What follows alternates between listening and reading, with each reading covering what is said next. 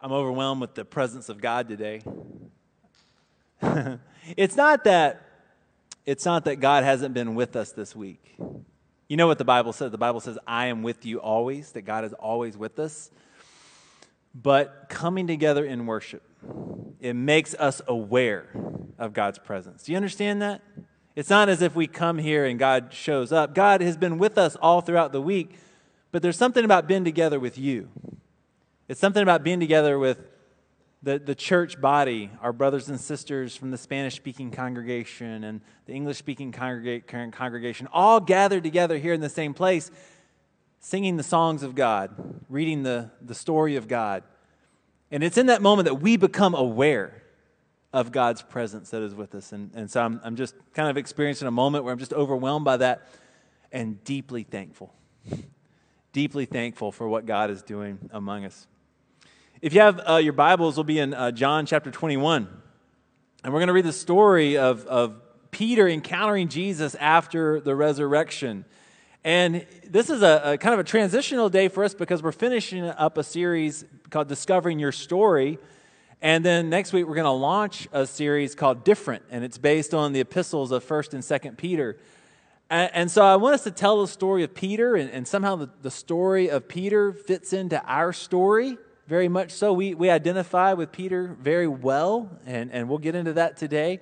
But it's going to set us up for next week as we walk through the letters that Peter wrote the early church. And so as we jump into that, let me ask you, what is your most embarrassing moment? What's your most embarrassing moment?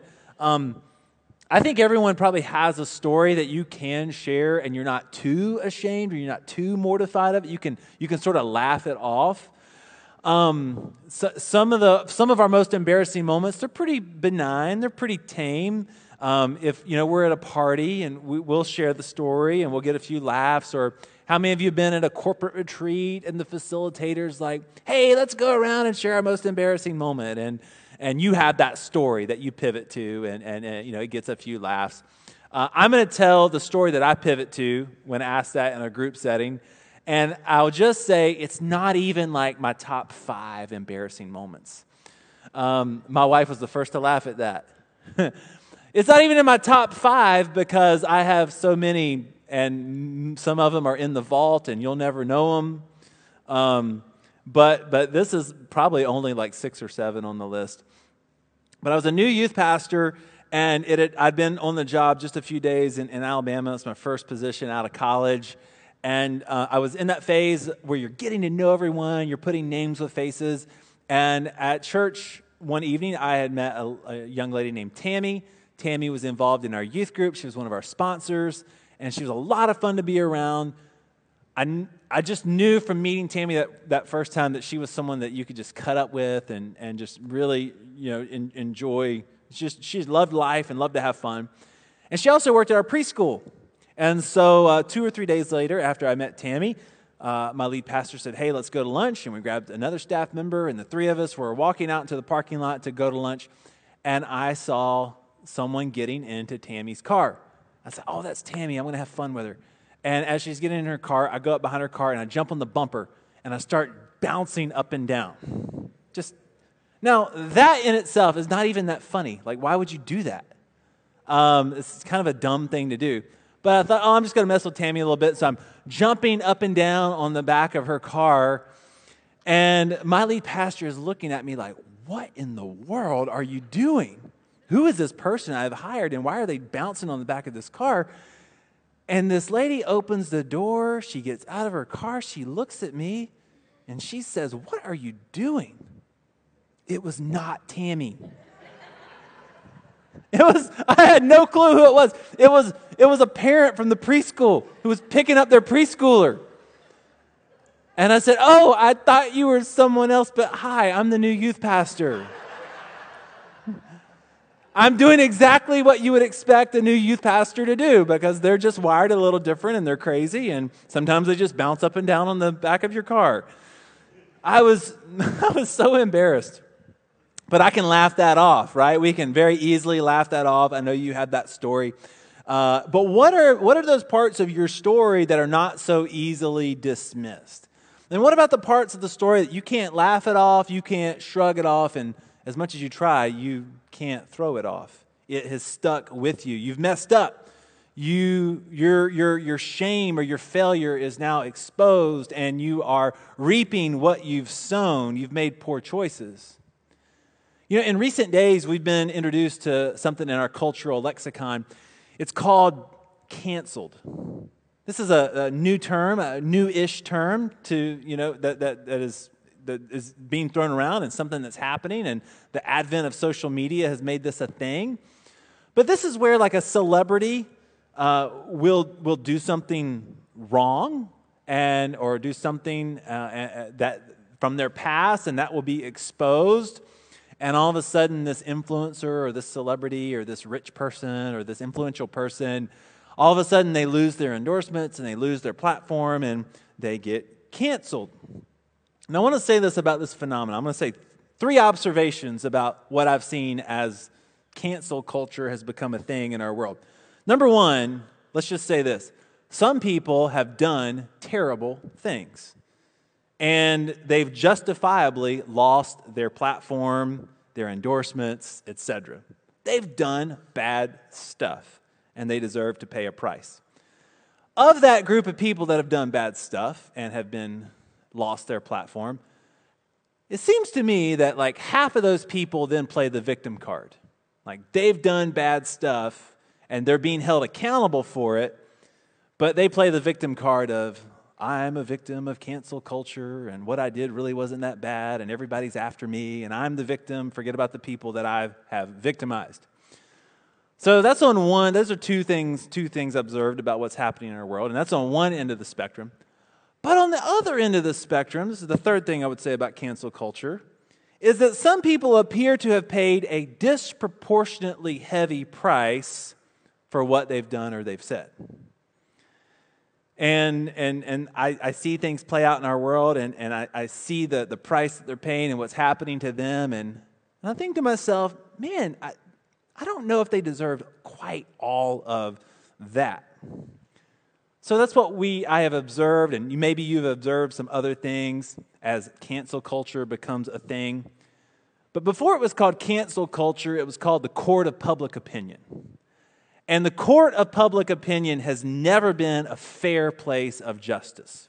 It's always been all over the map. But the court of public opinion was made exponentially worse when everyone with a social media account was sworn in as a juror. You're now a juror in the court of public opinion. And so we have cancel culture. Here we are. It's a thing. And you don't have to have 1 million followers. You don't have to have 1 million followers or be an influencer to fall victim to being canceled. Because at the end of the day, you know what it means to be canceled? Canceled is when your story becomes defined by your worst mistake. The story of your life, the totality of your life, your job, your work, your family, when that becomes defined by your worst mistake and everything is colored by that mistake, that is what it means to be canceled. And it's happened to it's happened to celebrities, but it also happens to us. And in that moment, when your worst mistake becomes exposed and it's embarrassing and it's mortifying and you can't laugh it off and you can't shrug it off and you can't throw it off, in that moment, have you ever just thrown your hands up and said, okay, I'm all done. I'm just all done. I can't recover from this. This is bad. I'm all done. This is terrible. The journey of the gospel is a journey from being all done to all in. And Peter shows us what that looks like. He was all in for Jesus. You read this early on in the story. Jesus calls Peter to follow him, and Peter leaves his nets and he follows Jesus. And on the night that Jesus was betrayed, on the night that he was handed over to be crucified, Jesus is with his disciples, and Peter looks at Jesus and he says, Jesus, I'm all in. I will follow you. I will go anywhere. I will die for you. I will lay down my life. I am all in. And Jesus says, I'd like to believe that, but I know that before the rooster crows this morning, you're going to deny me 3 times. Peter, no way, no way, I'm all in. Whatever it takes. And we know how the story goes. Jesus is handed over. Peter is confronted at the house of Caiaphas. This slave girl says, hey, I think you were with Jesus. I recognize you because your accent, it gives you away. You're a Galilean. Weren't you with Jesus? And 3 times Peter says, no, I wasn't with him. I don't know the man. And it was the quintessential story of Peter's failure. But the story of Jesus doesn't end with the cross. The story of Jesus, it climaxes with the resurrection. And the gospel writers are very careful when these angels appear to women. These angels say to the women, go tell the disciples the tomb is empty. Jesus has been risen just like he said. Tell the disciples. And then Mark includes this detail. And Peter. Make sure you tell Peter. And the women who were the first preachers of the gospel, they leave the tomb and they go and they tell the disciples and Peter that the tomb is empty. And the text tells us that Peter and another disciple ran. They immediately took off. They wanted to check this thing out. That's how much Peter wanted to see if this was in fact true, because it would transform his life if it were true. Peter ran. He wanted to know if this was true. And he sees the open tomb. He sees that is empty. And he recognizes that something has changed, that there's still hope for him. But he hasn't quite made sense of what it means for Christ to be raised. And we know that because in John 21, Peter and the other disciples, they decide to go fishing. Before they followed Jesus, before Jesus went to the cross, before the resurrection, they were fishermen.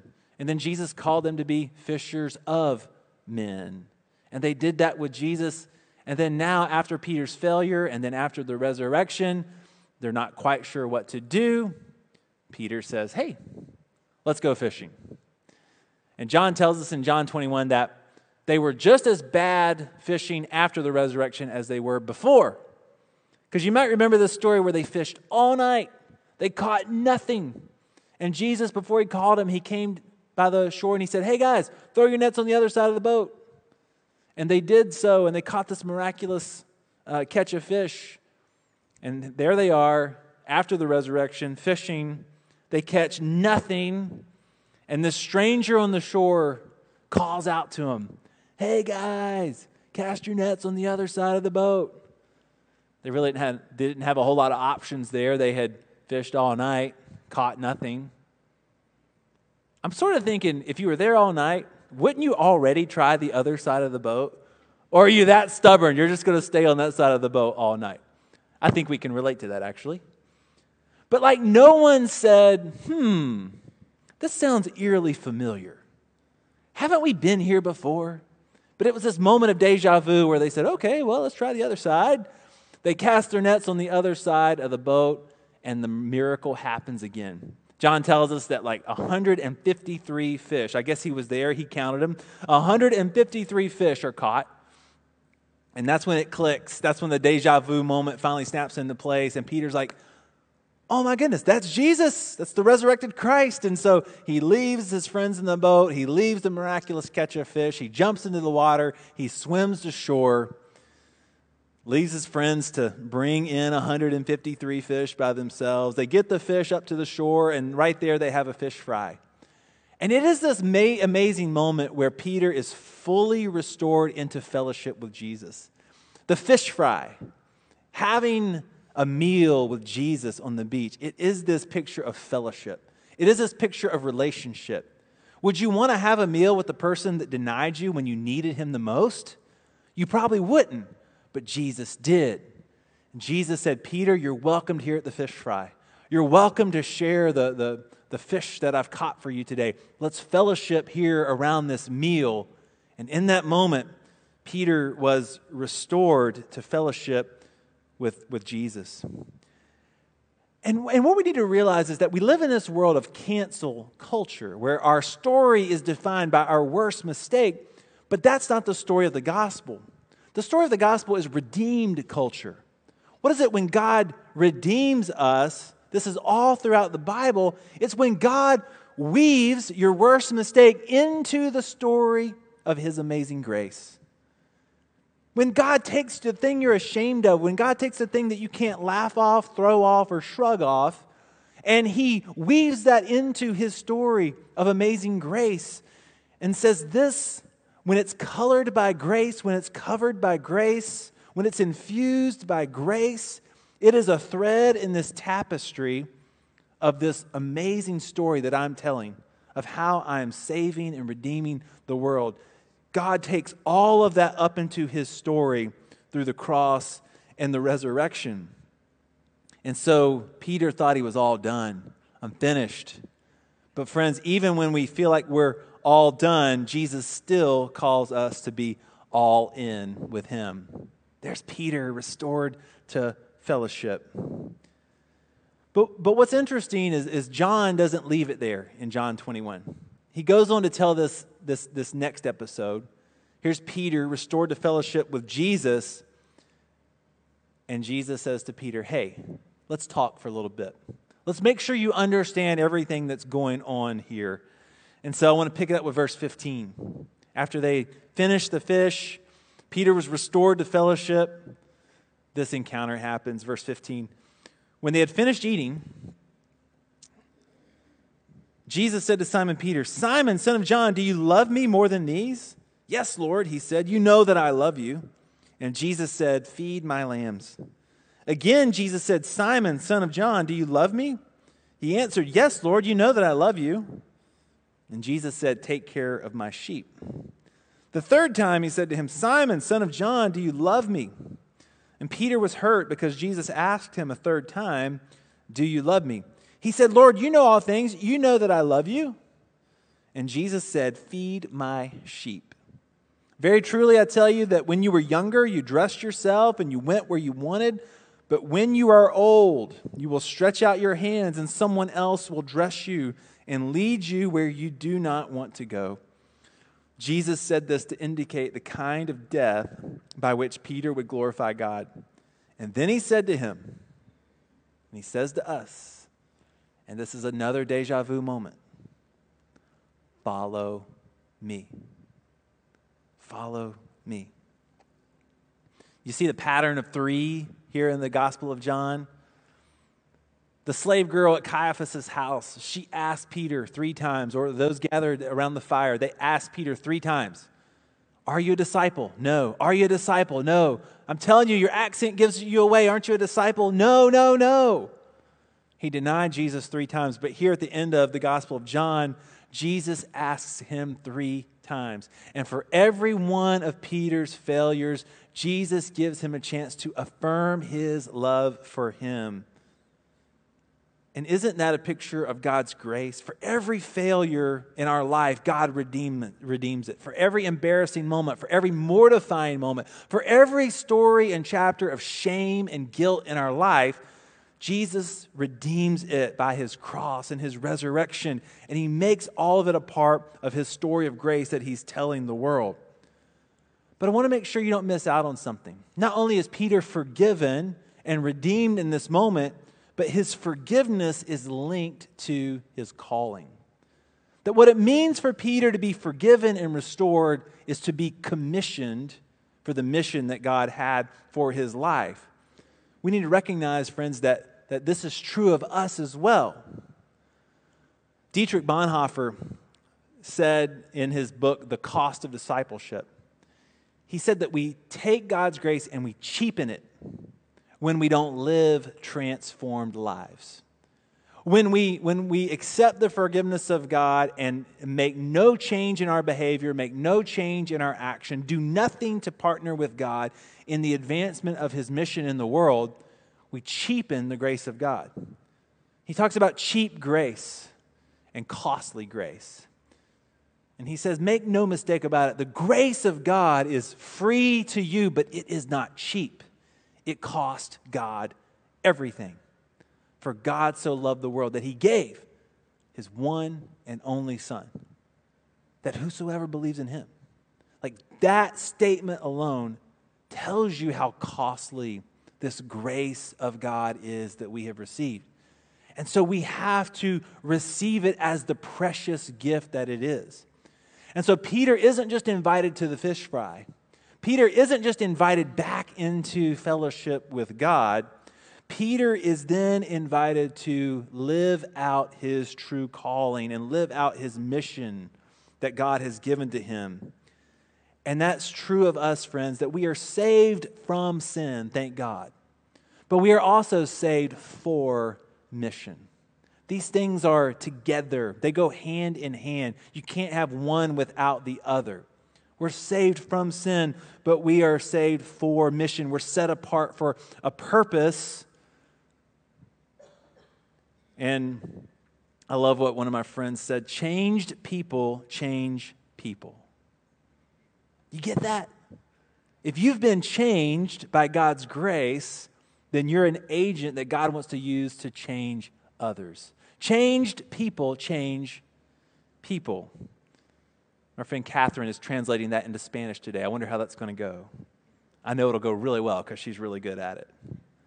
But changed people change people. We're saved from sin, but we're also saved for mission. And that's the story of Peter. That's the story of Peter. That's the story of John 21, where Jesus is saying, feed my lambs. Take care of my sheep. Feed my lambs. You've been changed. You've been forgiven. But you're now commissioned as an instrument to feed sheep and to take care of lambs and to change others. This snapped into focus for me when I was in Israel back in March. And as you kind of walk in the steps of Jesus and you go to the different sites where Jesus did lots of different things, along the way, I mean, Jesus is the focal point of the tour and the story and all the things that you're visiting. But the supporting cast also have sort of their places as well. And who is the lead supporting actor in the story of Jesus more so than Peter? And so along the way, you go to some pretty special places that mentions Peter as well. And there's a chapel in Jerusalem. It's called St. Peter de Gallicantu, which is Latin for of the rooster. How would you like to be a part of that church? The Church of the Rooster. And it's built on the traditional site of Caiaphas' house. Like, this is the place where the high priest lived. And this is the first place that Jesus was taken. And charges were brought up against Jesus. And there the Sanhedrin decided to take Jesus to Pilate to be crucified. But it was also there that Peter warmed himself around a fire. And around that fire, people said, I think you're a disciple. I think you're one of the followers of Jesus. And it was there in that place where Peter denied that he knew Jesus. And the rooster, the Gallicantu, the rooster crowed. And Peter recognized that what Jesus had said had come true. And I want to show you the entrance to the chapel. As you walk into the chapel, the artist has done something pretty special with the doors. These are bronze doors, and there's a relief on the doors. And you see Jesus there on your left. He's in blue. And he's pointing at someone in red, and that's Peter. And as you approach the doors, it's pretty easy to see what's happening. But the artist has done something pretty amazing. The bronze finger of Jesus, it comes out of the door. And as you look at it, initially, it's pretty plain to see that Jesus is pointing at Peter. But if you'll stay there long enough and stare at the relief long enough, you'll begin to see what the artist has done. The bronze eyes of Jesus are not just looking at Peter, but they've been fashioned in such a way that they're looking at you. And the bronze finger of Jesus that comes out of the door, it's not just pointing at Peter. If you stare at it long enough, you see that it's pointing to you. And the implication is that Peter's story is our story. That all who walk through the doors of this chapel bind themselves to this story of failure. They connect themselves to this story of failure. We can't walk through the chapel and not be connected to what Peter has done. We understand this truth that all have sinned and fallen short of the glory of God. Peter's sin is no worse than our own, and our sin is no worse than his. We've all failed. We all have things that we're ashamed of. And the bronze finger of Jesus points at all of us. We've all let God down. And this is a transformative moment where our story becomes bound to Peter's. Thankfully, there's more to the story, but this is part of experiencing it. In fact, let me tell you the other part of the story. Because there's another site you go to when you go to Capernaum, which is north of the Sea of Galilee. It's there in the northern part of the Sea of Galilee. And Jesus did so much ministry, he did so much work there in Capernaum. This is where Peter lived. This is where he had his fishing business. This is where Jesus called him to follow him. And it's not too far from Capernaum when Jesus looked at the disciples, and he looked specifically at Peter, and he said, "You are the rock. I'm going to call you Petros. I'm going to call you rock, because on this rock I'm going to build my church, and the gates of hell shall not prevail against it." And so there at Capernaum, at the home of Peter, you have this bronze statue. And here's Peter that maybe we're most familiar with. He's standing on the rock. He's holding keys in his hand. These are the keys to the kingdom that Jesus has given to him. You can't see the top of the staff he's holding, but it's a shepherd's crook. Because what did he say there in John 21? Feed my lambs, take care of my sheep. And so here's Peter, the rock, standing upon the rock, holding the keys of the kingdom, shepherding the people of God, emerging as a great leader in the early church. And it all began here at Capernaum when Jesus invited him to follow him. But I take you to Gallicantu because I want to remind you that Peter doesn't become this leader without Gallicantu. Without that episode of failure, without that episode of brokenness, without that moment in which he went out and he wept bitterly because he knew how utterly sinful he was and how utterly just unable to do what God had called. He hit rock bottom in that moment, and he recognized that he needed to depend and trust completely and totally upon Jesus. And what the Lord revealed to me as I stared at this statue for a little bit is that you can't have one without the other. That this statue that captures Peter's commissioning and his calling, it was forged in the shame and the guilt of Gallicantu. But when the shame and the guilt of Gallicantu is merged with the grace of God and the transformative power of God, he makes us into someone we could never be on our own strength. He makes us into someone that we could never be without him. And so today we want to be all in, right? We want to be all in with Jesus. We want to say with Peter, I will follow you. I will do whatever, Jesus. I'm all in.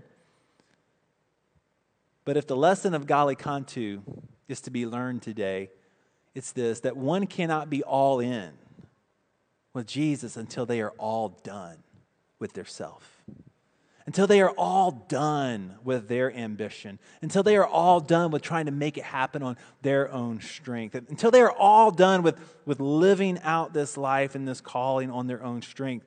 They have to be done with self. Self has to be crucified so that a resurrected life can emerge in our lives. And that's what that's what John is saying here. Verses 18, where Jesus says, I'm telling you, Peter, when you were younger, you dressed yourself, you went where you wanted, but when you're old, you're going to stretch out your hands. Someone else is going to lead you. Someone else is going to dress you. They're going to take you where you don't want to go. Jesus said this to indicate the kind of death by which Peter would glorify God. Friends, that's the journey of discipleship. As we make this decision to follow Jesus, it must be preceded by a death where the old person dies. The old ambitions die. this focus on self-preservation and what I want and what I think is best, all of that dies. And Peter, now having lived through this season of failure, having been restored by the resurrected Christ, having died to all that, he's now ready to hear what Jesus says next.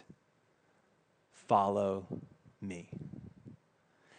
Now he's ready to follow Jesus because he's died to himself. This happened for my friend Michael. Michael was a state championship wrestler in Georgia. And God was doing something in his life. God had a calling on his life. God wanted him to surrender to this call that he had on his life, and he was fighting that. And as a wrestler, he was a pretty good fighter. He was able to resist it pretty well.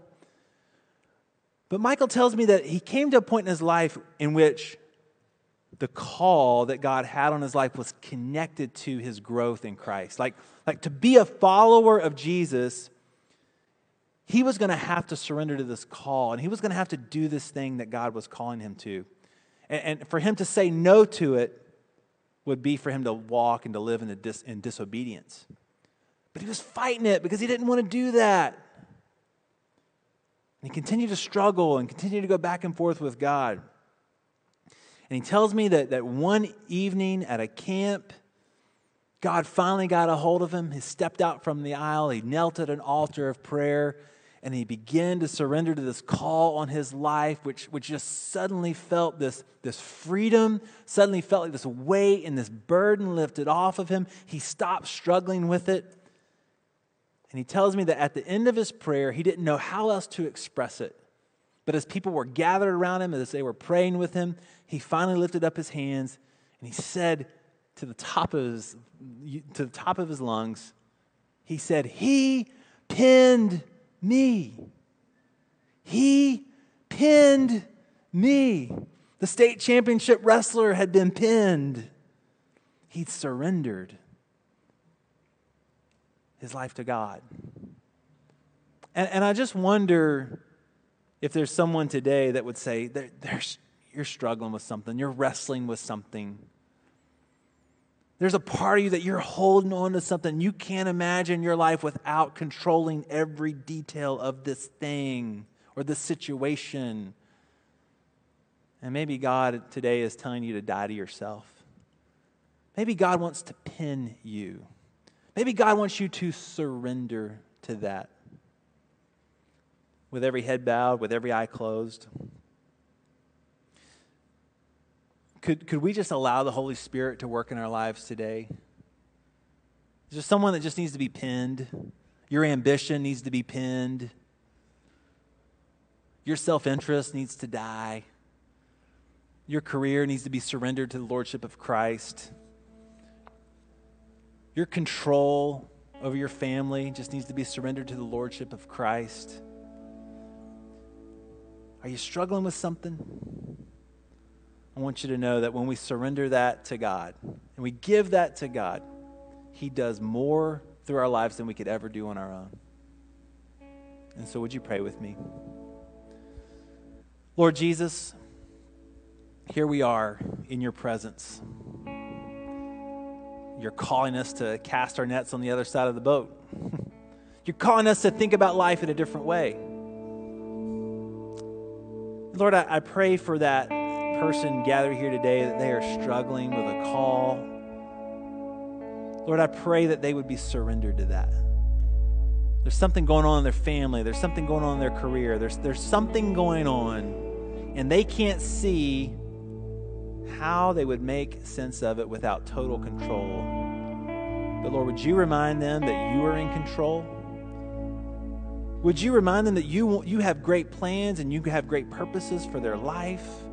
And Lord, to see those realized, we have to be all done with ourselves. Help us to be all done with control. And Lord, help us to be all in for what you want for our lives. Would you do that through the grace and the presence of your Holy Spirit? We thank you for what you're doing in this place. We give you praise. It's in Jesus' name we pray. And all God's people said,